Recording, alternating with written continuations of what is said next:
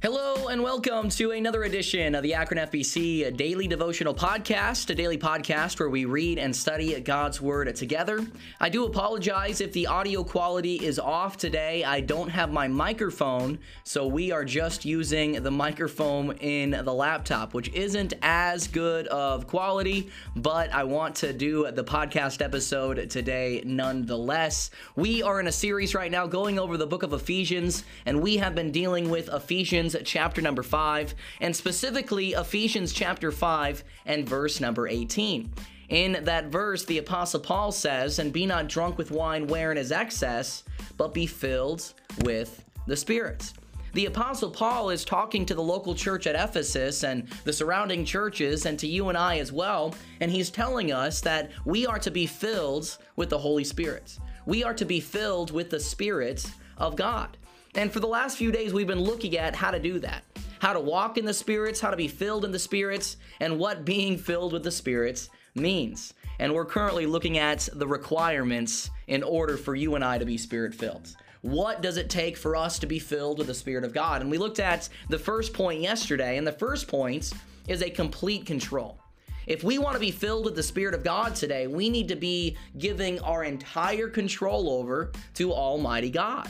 Right? We must let the Holy Spirit have control of our life. We looked at that verse yesterday, but we find out that this verse is in the imperative mood, meaning that it's not optional. It's a must that we're filled with the Spirit, but it's also in the passive voice, which means that it isn't necessarily something we do, but it's something that we allow to happen.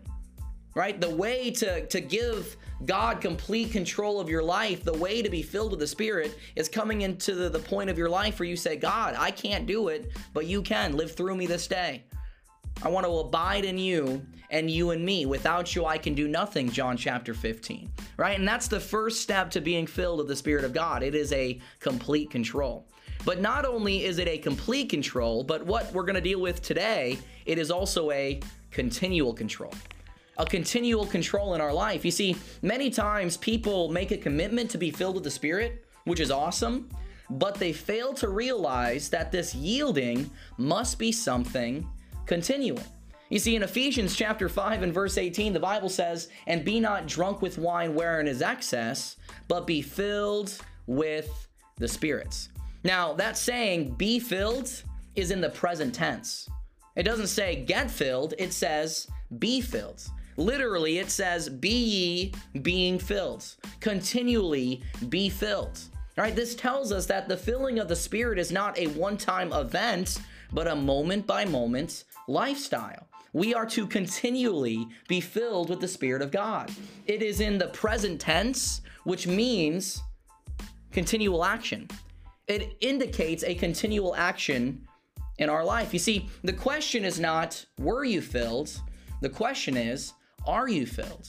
Are you filled with the Spirit? We are to continually yield our life to Him. Now, why is that? Why must we be continually yielding to the Spirit of God? Well, I believe D.L. Moody has the best response to that question. When asked why, he emphasized the filling of the Spirit and the need to continually be filled, and he said this. He said, because I leak. Because I leak. The reason why we need to be filled with the Spirit is we leak from time to time, right? I'm convinced that that's a great picture of us today. We are broken vessels that constantly need to be under the tap of God's Spirit. We need to continually be filled with the Spirit of God.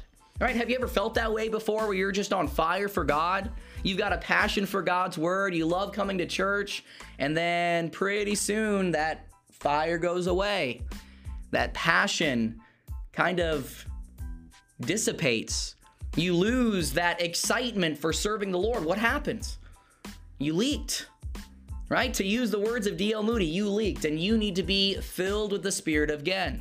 It takes continually being filled with the Spirit of God, right? And be not drunk with wine wherein is excess, but be filled with the Spirit. It is a daily decision that we must do. Right? We must ask Him to fill and live through us every single day and acknowledge His presence and lordship in our life. Right? Continually allow God to fill you with His Spirit.